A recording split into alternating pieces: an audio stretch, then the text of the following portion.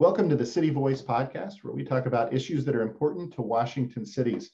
Today, we're going to be doing a read aloud of distance learning, which is the feature Q&A from our most recent issue of City Vision magazine. My name is Brian Dascom, and I'll be taking the part of AWC asking the questions. And my name is Sarah Manier, and I will be taking the part of Ken Zuckerberg answering those questions.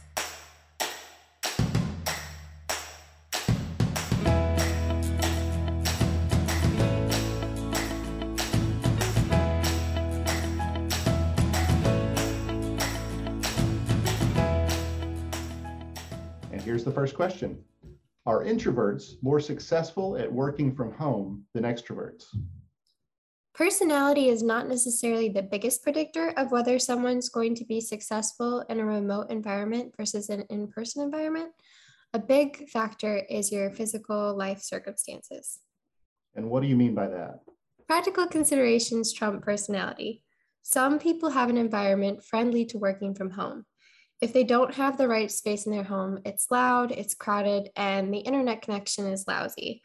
Those kind of practical considerations are way more important. If, for example, I have to pick my kids up from school at 3 o'clock, I'm going to really value the flexibility of working from home near the school, whatever my personality is.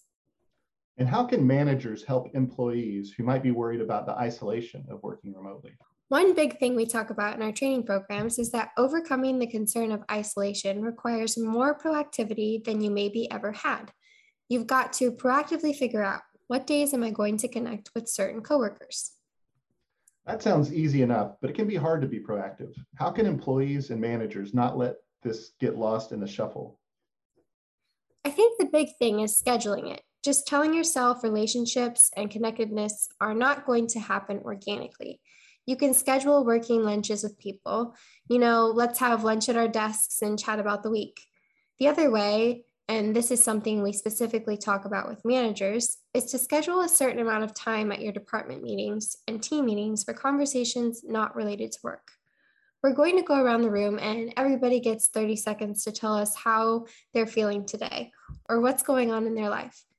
It's the kind of thing that in an in-person environment, you never would have scheduled because it just happens. Do you have any advice for managers and hiring directors about onboarding new employees who will be working from home rather than the office?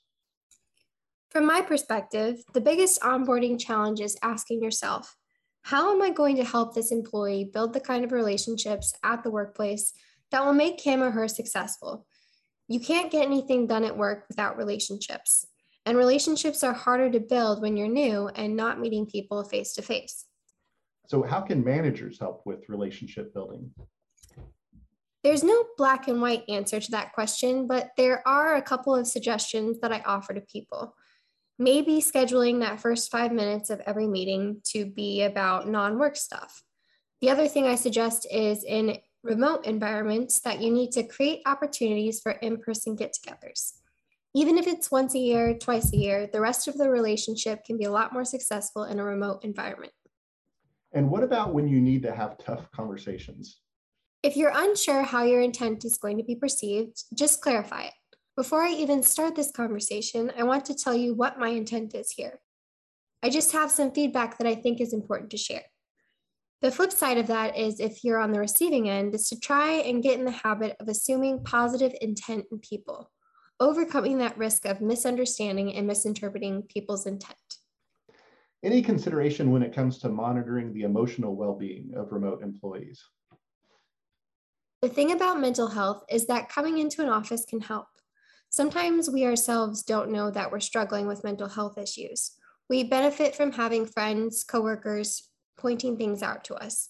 You notice potential mental health concerns among your colleagues a little more easily when you're seeing them in person. I think in remote environments, noticing that stuff can be a little bit harder. And anything managers shouldn't do when they're concerned about an employee's mental health? I think sometimes there's a risk that leaders try to put too much on their own shoulders. For example, you might see that someone's really struggling with isolation and loneliness, and you're concerned about them. So you start acting more like their therapist. That's not a good role to play, even though you have good intentions. You want to be an expert in the resources that your organization offers. such as an employee assistant program to help people with things like therapy or other support that they might need.